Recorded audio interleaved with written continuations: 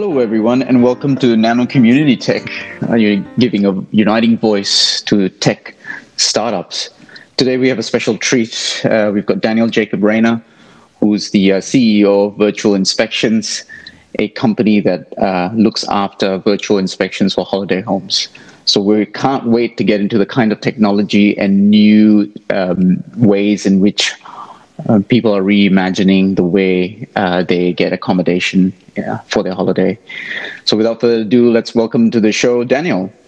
Sandeep, thanks for having me. I should say it's a pleasure to be here, and I'm excited for this conversation. So. Excellent, Daniel, and so am I. Look, we've got a lot to get through, so we might jump in straight away. For those of us listening and are not familiar with virtual inspections, could you give us a brief overview of what virtual inspections is about? Yeah, so virtual inspections, I started this business back in end of 2015. And virtual inspections, we're a virtual reality company. We provide virtual tours for a range of different industries, and accommodation, tourism, hospitality being one of those industries. But we also work with real estate agents. We work with residential builders, commercial builders, construction organisations, and basically any company that has a space. And they want to be able to showcase that space to another individual. So we're actually starting to work in government as well. We're working with Brisbane City Council, with Queensland Rail. We're working with the Department of Health because many organisations, they've got facilities or warehouses or spaces that they need to showcase, whether that's for marketing purposes or whether for a marketing purpose or whether for onboarding and training, or whether for the ability to understand the layout, or if they need to do some renovations, some changes to that environment. So really it does cover quite a lot of different use cases, and honestly we're still learning about new use cases every single week. So it is definitely an industry that is growing. That's incredible. So obviously the range of virtual inspections goes through a broad spectrum, and more importantly, you've got all kinds of stakeholders, all kinds of interests in this sort of technology. And so what are you finding yourself doing on a day-to-day perspective with virtual inspections? Yeah, so well, at the moment, and definitely the business has been through a journey where we have been really focused on different industries. So maybe what I'll do is I'll take us back to the beginning in end of 2015, where we started the business because we could really see an opportunity in the real estate world. People not being able to go out on their Saturday. They've worked a big week, a full week at work, and then they've got the weekend to themselves, and not wanting to spend a whole Saturday driving around to properties or houses that may not be suitable for what they're looking for. And so, wanting to be able to look online and I guess determine what is that short list, instead of spending a couple of weekends going through 10 to 15 different properties. How can we define that short list by seeing, visual content online, so that we only actually have to walk through 2 or 3? And so that we had the end consumer in mind, being like, wow, this is really going to be a game changer for them. It's going to, allow them to identify the property that they want to buy. And so that's what the industry that we targeted to begin with. So we were doing a lot of presentations to real estate agents and showing them the technology and how, we're going to make sure that you're not getting all of those tire kickers, all of those people that are coming along to that property when really it's not the right property for them. But I guess with any new technology, there's always going to be a bit of kickback, a bit of an objection, some objections, maybe some hurdles, if it's something that hasn't been done before, or it's a new way of working or thinking, which I guess so often technology does bring. And so with real estate agents, what we were finding is that they wanted the tire kickers. They wanted as many people at their open homes, because you might have 50 people show up to an open home and 49 of them be tire kickers. But if you only had one person show up, they'd be like, oh, this isn't a hot property, therefore like we will offer a lower price than if you go to an open home where there's 50 people walking through, and you have that feeling of like, and like we really want to get this property, whereas everyone else isn't really interested. That was definitely a journey, like trying to communicate and articulate that value to real estate agents early on. But what we realized is, we were working with a number of different real estate agencies throughout Southeast Queensland, but we got to the point where we were like, well, what other industries could we target? And so I guess in going around and capturing different homes, I realized that, hey, there's actually, a lot of residential builders out there that are building brand new homes. They're building display homes. You've got all of the big builders like Porter Davis, Simmons Homes, Clarendon Homes, Coral Homes, all of these big builders that are building, tens, if not hundreds of display homes a year. And they want to be able to get their designs out to as many people as possible, but they're not going to build, like Simmons Homes, for example, they got a couple of hundred different house designs. They simply can't build a display home for each one of them, or if they can, they simply can't build a display home for each design in every single state. And so you'd have people that, they would be interested in a particular design, but, you're in Brisbane and that display home's actually in Victoria. So are you going to fly down just to look through a display home that maybe isn't quite right for you, or maybe it is, but you don't know till you get there? Or if we did a 3D virtual tour for them, it does allow them to essentially step inside that space virtually, be able to look around, because our technology does work with like VR goggles and headsets and things like that, or just simply on your iPhone, but really get that perspective as if you were actually there.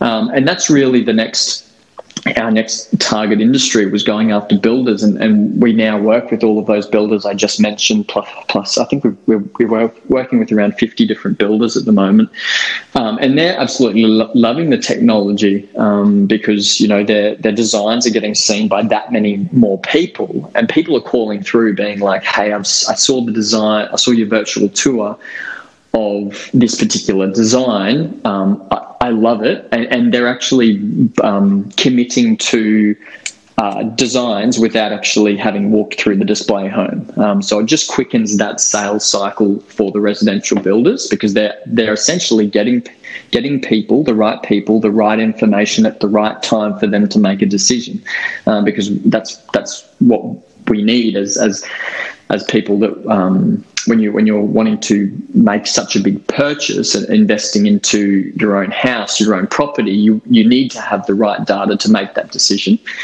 And so we're working with builders, and then the next part of our journey, actually, I thought, well, we work with quite a lot of the builders here in Australia, but where next? Do we look at another industry, or do we look at another country? And so that's when I decided, well, New Zealand's pretty close, so what if we just go over there and do a big 1 month trip or a 2-week trip or something like that, and we work with as many builders as possible there, capturing display homes.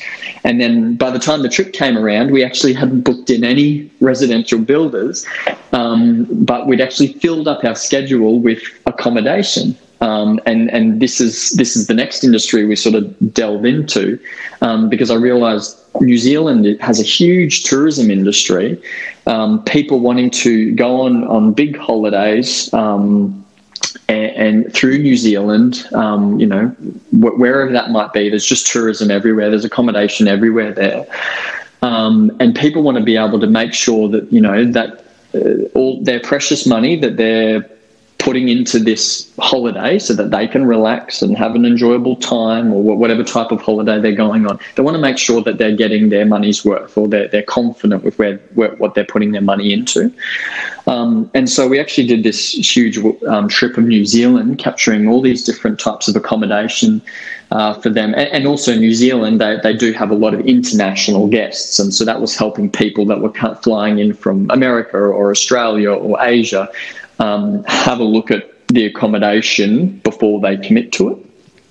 Again, and it also leaves... it gives them confidence before they come, and also make sure that the guest is going into that accommodation with the right expectation. You know, they're not going in there expecting one thing and then complaining about all of the things that they weren't aware of going into it, and leaving bad reviews or things like that. It's like before they go along and have their holiday, they are well equipped, well prepared for the accommodation, so that when they go along, their expectations are met, and therefore less negative reviews and things like that. And we've had some feedback from some accommodation where their bookings have increased by as much as 25%, because, you know, maybe before they had a simple looking website and some simple photography, but when they put a virtual tour on their website, people could explore that accommodation and decide, yeah, this is right for us. Whereas beforehand, it was always a bit like, they're not giving us enough information, like visual information, to make that decision. And so then after accommodation, we've never left an industry behind. We still work with real estate agents. We still work with residential builders. We still work with accommodation. But now we're finding where we are starting to work in much bigger on much bigger jobs and bigger projects, like with Queensland Rail, where they've got 15 or so different travel trains that are going up and down the east coast of Queensland, and people want to be able to see, okay, if we're going to pay X amount of thousands of dollars for this holiday, what is the accommodation like? I've never slept on a train before. I've never travelled on like an overnight train before. What should we expect? What do I need to bring? What's already covered there? All of these different things that people might have questions. And then the other one is I'll just point out, is Brisbane City Council, which, we've been talking with them for a couple of years, and it was only when COVID hit last year where all of these policies and procedures came in for them, that every time someone stepped foot into one of their venues, one of their facilities that they hire out, they need to do a complete COVID-safe clean down of that venue, even if it wasn't for an event, even if it was just one person going in to inspect the venue to see whether they even want to hire that venue. And they said on average, before someone hired one venue, they would walk through 5 different venues before picking one to hire out. So they would be doing 5 complete COVID-safe clean downs of the venue because one person walked in. And so they realized that, like, hey, our cleaning costs are just going through the roof. We've been talking to this guy, Daniel, from Virtual Inspections for a couple of years. Like, we like the technology, but now we just need it. We simply can't afford to have the cleaning bill that we do. And not only that, not only saving them from the cleaning bills, but it's also that time that, there's got to be a staff out there on site walking them through the building. That's valuable, precious time that they could redeploy if you could go on their website, have a look at all of their different venues, make your decision, and you haven't even needed to step foot into one. So those, I guess that's a range of different industries we worked in, a range of the different use cases, and how, I guess, on a surface level or on a high level, how the technology is helping these different organizations. I think what really stands out for me is how relevant what you're doing, what Virtual Inspections is doing, is to the current period of the pandemic that we're going through. So given that COVID's not only seized a lot of physical gatherings, but we are aware that this will very quickly come back online, and people will congregate once again. The countries that you spoke about, Australia, New Zealand, their governments are taking precautions and certainly throwing a lot of funds into getting the tourism industry, getting the entertainment industry, and venues up and running again. I guess my question would be more around the experience of the person wanting, or the individual wanting to engage with the property. Maybe if you could just give us a bit of a flavor of what that looks like from end to end, that I think that will really help. Yeah, so for the accommodation industry in particular?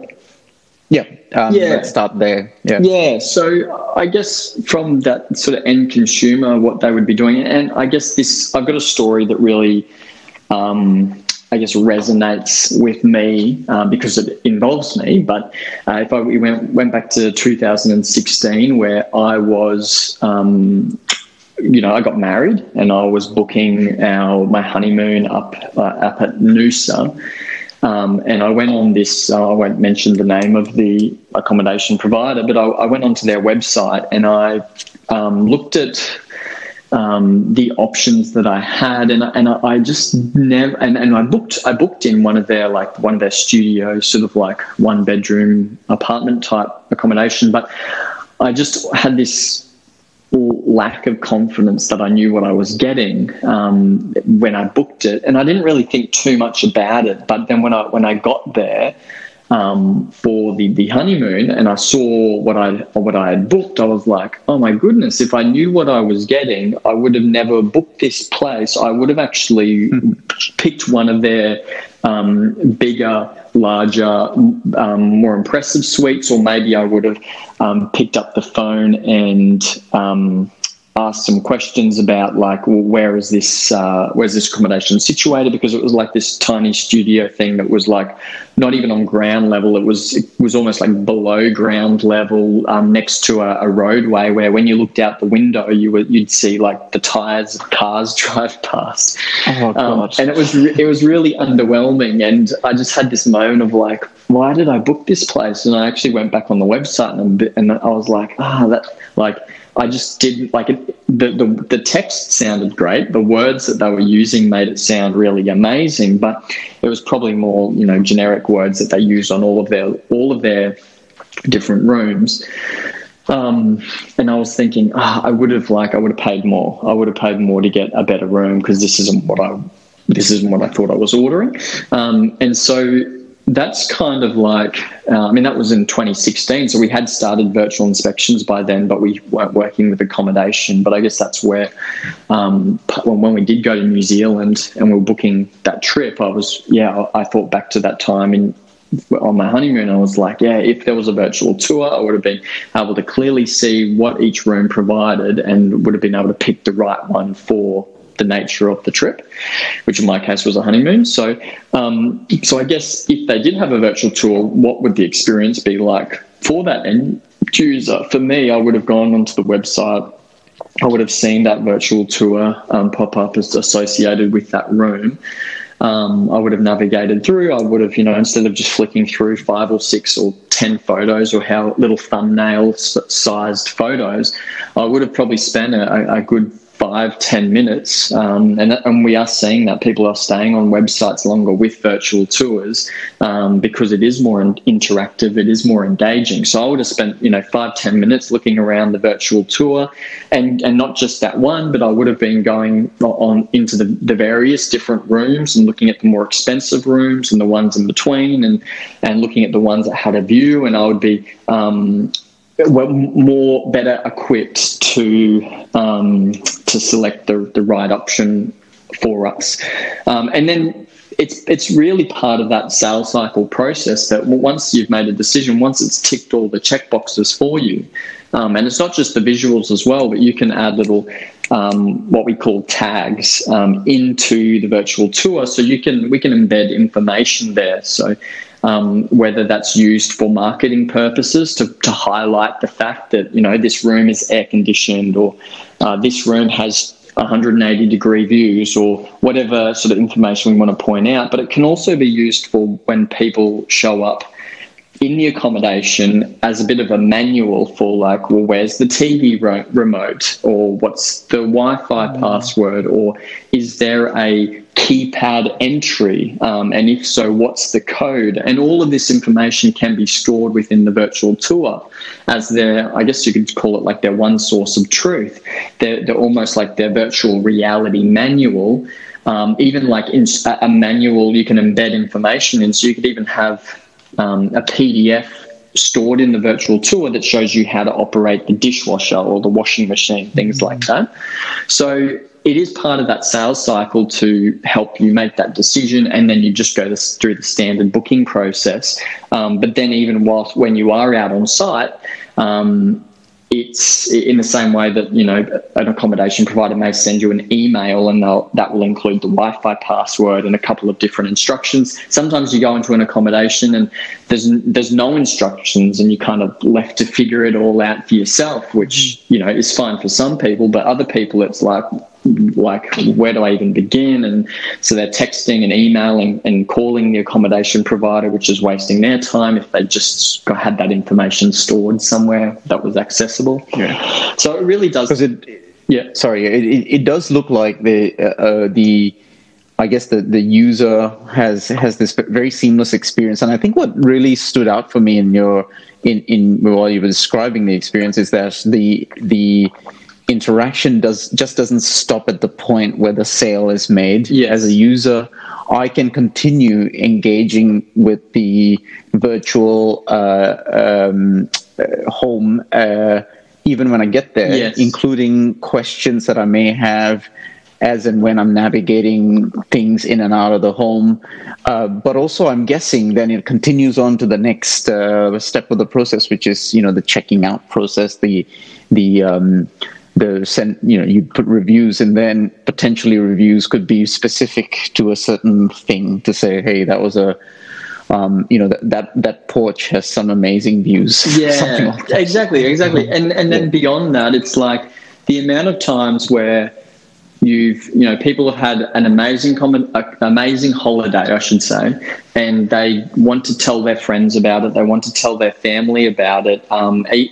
Even in my sphere of friends and family, if people go on a holiday and they do stay in a fantastic place, they're like, oh, you've got to go here sometime, you've got to stay here, what was it like? Oh, it was incredible. Like, do you have any photos? Oh, we actually didn't take any photos of the accommodation. Or they might have a few like really photos that aren't there specifically there to capture the accommodation. But if there was a virtual tour, it's like, yes, like you can flick the virtual tour through, and then that's where that sort of repeat business can come from as well. Like if I know that whenever I have a fantastic stay and I love the accommodation and I tell people about it, but I've got often I don't have any sort of, I might have a few photos that I can show, like I could go on their website if they do have photos. But if they have a virtual tour, like that's so much more powerful to be able to show people. Yeah, and I think that a lot of people do have, I guess, would engage in virtual tours. We see this all around, and we see, and I think what you mentioned a little bit earlier in our conversation was that augmented reality, the virtual reality aspect of it. And I wonder whether that's the kind of technology that you've completely focused on, or is there more to what meets the eye than the virtual reality? Yeah, that's right. So is this, maybe give us a little bit of an insight on the kind of technology that you would put in place for a positive experience? Yeah, I think technology is rapidly evolving all the time, and I think the technology that I'm working with at the moment, it does have an expiry date, if you wanted to call it that, in the same way that when digital photographs were a thing, and I'm not sure what year it became a thing, but maybe the early 2000s or maybe late 90s or something, where you could put images on the internet. It's like that was a very popular and probably very exciting thing at the time. But now it's like, I guess, the consumer's expectation has lifted. If you're only showing a couple of small thumbnail images of whatever it is you're trying to show off, nowadays it's really not cutting it anymore, because we've got smartphones and we're sort of overwhelmed with so many images, and so it's really that, like, well, how are you going to make your space stand out? But even the technology I'm using at the moment, it is evolving, and there are going to be disruptive technologies that also come out, and we're going to see this space really evolve, the whole, I guess, virtual reality, augmented reality space as well. I mean, something that's really captured my attention lately is this topic of NFTs, non-fungible tokens, and it's relating to the blockchain. And I guess just to give a super brief summary of it, it's traditionally, I guess, digital assets online have been valueless, because you can copy videos, you can copy images, you can copy whatever, and so you don't really know what the original one is, and therefore there is no value. Whereas you look at the Mona Lisa, that's been copied many times, but the reason why the original Mona Lisa is worth $100 million or whatever it is because we know what the original one is, and that's where it holds its value. And so what we're seeing with the blockchain technology, which, you know, I am no expert in this by any stretch of the imagination, but I am learning about it at the moment.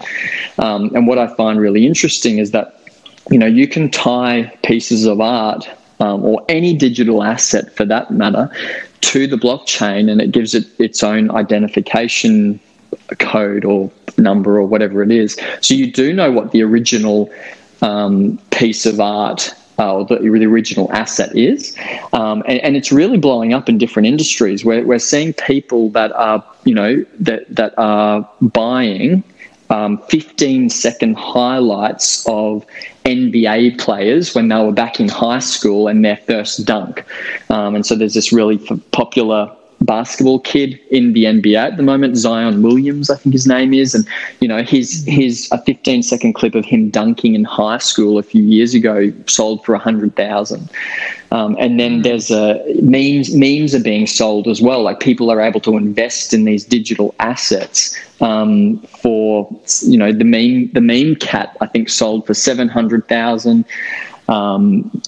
There was a YouTuber that put a caricature up and it sold for $2.5 million. Jack Dorsey, the founder of Twitter, he's actually selling his first tweet when he did back in 2006, and the bid is already up to $2.5 million for this digital asset.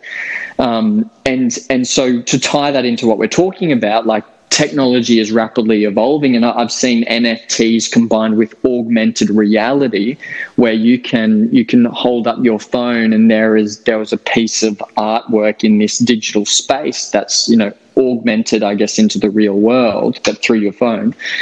And that is a digital asset that is holds a lot of value and a lot of worth to people now. And so, yeah, it's a space that I'm still understanding and discovering, but it's all part of this, all part of technology evolving. And you need to be aware of what's happening because it could impact you, it could impact your industry, it could be a fantastic opportunity for you, and it also could be the thing that disrupts what you're doing, and or even if you're not running an organization or a business, if your skills become outdated and you're not keeping up with what organizations are looking for, then you're going to find it hard to find opportunities for yourself in the future when organizations are after, you know, the latest. Absolutely, totally agree with you. As you talk about NFTs, I'm thinking, well, if I had If I owned any NFTs, of course, can't afford the ones that you spoke about, but certainly if I had my own, I could potentially want to take them along for my holiday. Yes. And make them available while I was out and about, be it in virtual reality or even in augmented reality realms. And I'm glad that blockchain and artificial intelligence and many other technologies that come together to bring depth to what virtual tours have been this whole time, which is a very one-way street, very non-interactive, in the sense that you as a user would engage with that virtual tour, and you can go in directions but not really manipulate or change anything or interact with anything. And I feel like what you're saying with the NFTs provides a great way to bring some of your own authentic possessions without actually taking them in the car along with you to a journey. Yeah. So I think that's very exciting. Yeah. And that certainly provides a lot more, opens up a lot more when it comes to, I guess, holidaying differently. Yes. So maybe at this point it would be good to get a little bit of an understanding of some of your biggest challenges coming, being where you are today, and some of the biggest hurdles that you've had to cross and negotiate. Could it be with tech, perhaps, and just getting people on board? You alluded a little bit earlier that getting builders and real estate agents across and onto this platform required a little bit of education, a little bit of exposure. But as soon as they understood and could see the value in this, I can imagine that the uptake would be higher. Would you say that these were some of the few challenges, or did you have more? Yeah, I think there'll be, there's always going to be challenges with technology, whether it's trying to introduce people to a different way of doing things, or whether it is the technology itself. Because as you're releasing the newest, latest technology that's at the cutting edge, sometimes there are going to be problems or issues or things that needs to be sort of like parts of that technology that don't work at 100% yet.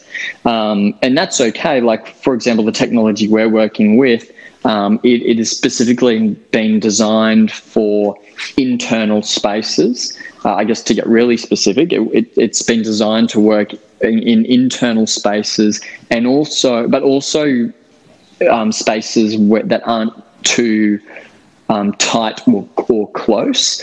Otherwise, the images do start to warp, and that's one of the limits of this technology. But they were specifically designed for houses. I would say that was the original thought for the real estate market, and also for display homes and properties and things like that.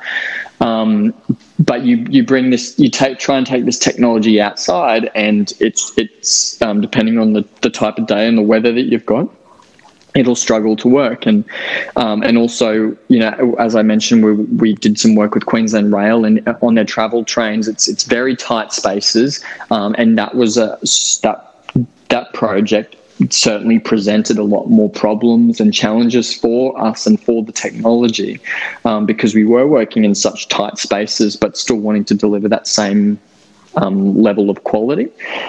So I think that's, the technology is one thing that, we just have to make sure that we over communicate to anyone that we work with. We make sure we clearly articulate the limitations, because in the early days, before we, I guess, came across any of these limitations, we were just, we weren't doing a very good job at setting expectations. And so we'd have different customers of ours come back to us being like, oh, why is this happening? Why is the virtual tour like this? Or in this particular area in the virtual tour, why am I seeing this? And things like that, just different things like that I guess were different to what their expectations originally were.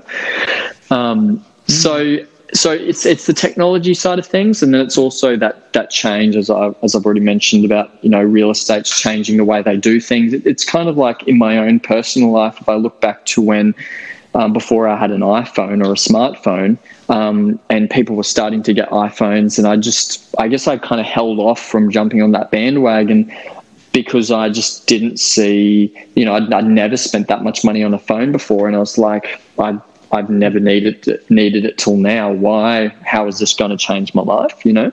But then once you do get your hands on one and you start using it and you look at all the many use cases, and we're still discovering use cases. I mean, we're doing this, how we're having this conversation over an app from our smartphones right now. And so I think that's one thing that, that there's a hurdle there for people that are, I guess, comfortable, and most people don't like change. So you do have a few people that when new technology comes out, they're like, yes, let's try it. I don't care if it's only half complete. We just need to understand what the future's going to look like, and we need to be part of pioneering that. But majority of people, they don't like change, and they don't like changing the way they've done things because it's comfortable, and they don't need to think. I'm definitely one of those people, because I just realized this morning I had the same breakfast I've been having for 3 months now. So yeah, talk about not wanting to change. I think it's different for in different cases, because I think for when you mentioned that, I just think of like Mark Zuckerberg, I think it is, or maybe it's Steve Jobs, where they've just got the same outfit they planned to wear every single day, because they didn't want those decisions to take up any more of their headspace than they needed to. So if they only had the one set of clothing, just 7 copies of that clothing, it meant they could channel that headspace into other activities that were higher on their priority list. But yeah, I think that talking about technology and change, it's something that people are going to have to get better at being comfortable with, because it's just changing at a more rapid rate. What do you think would be a good piece of advice you can give to those aspiring to take on a technology-based startup like the one you have? Yeah, I think one thing I would say is find someone that is further along the journey than you and glean from them.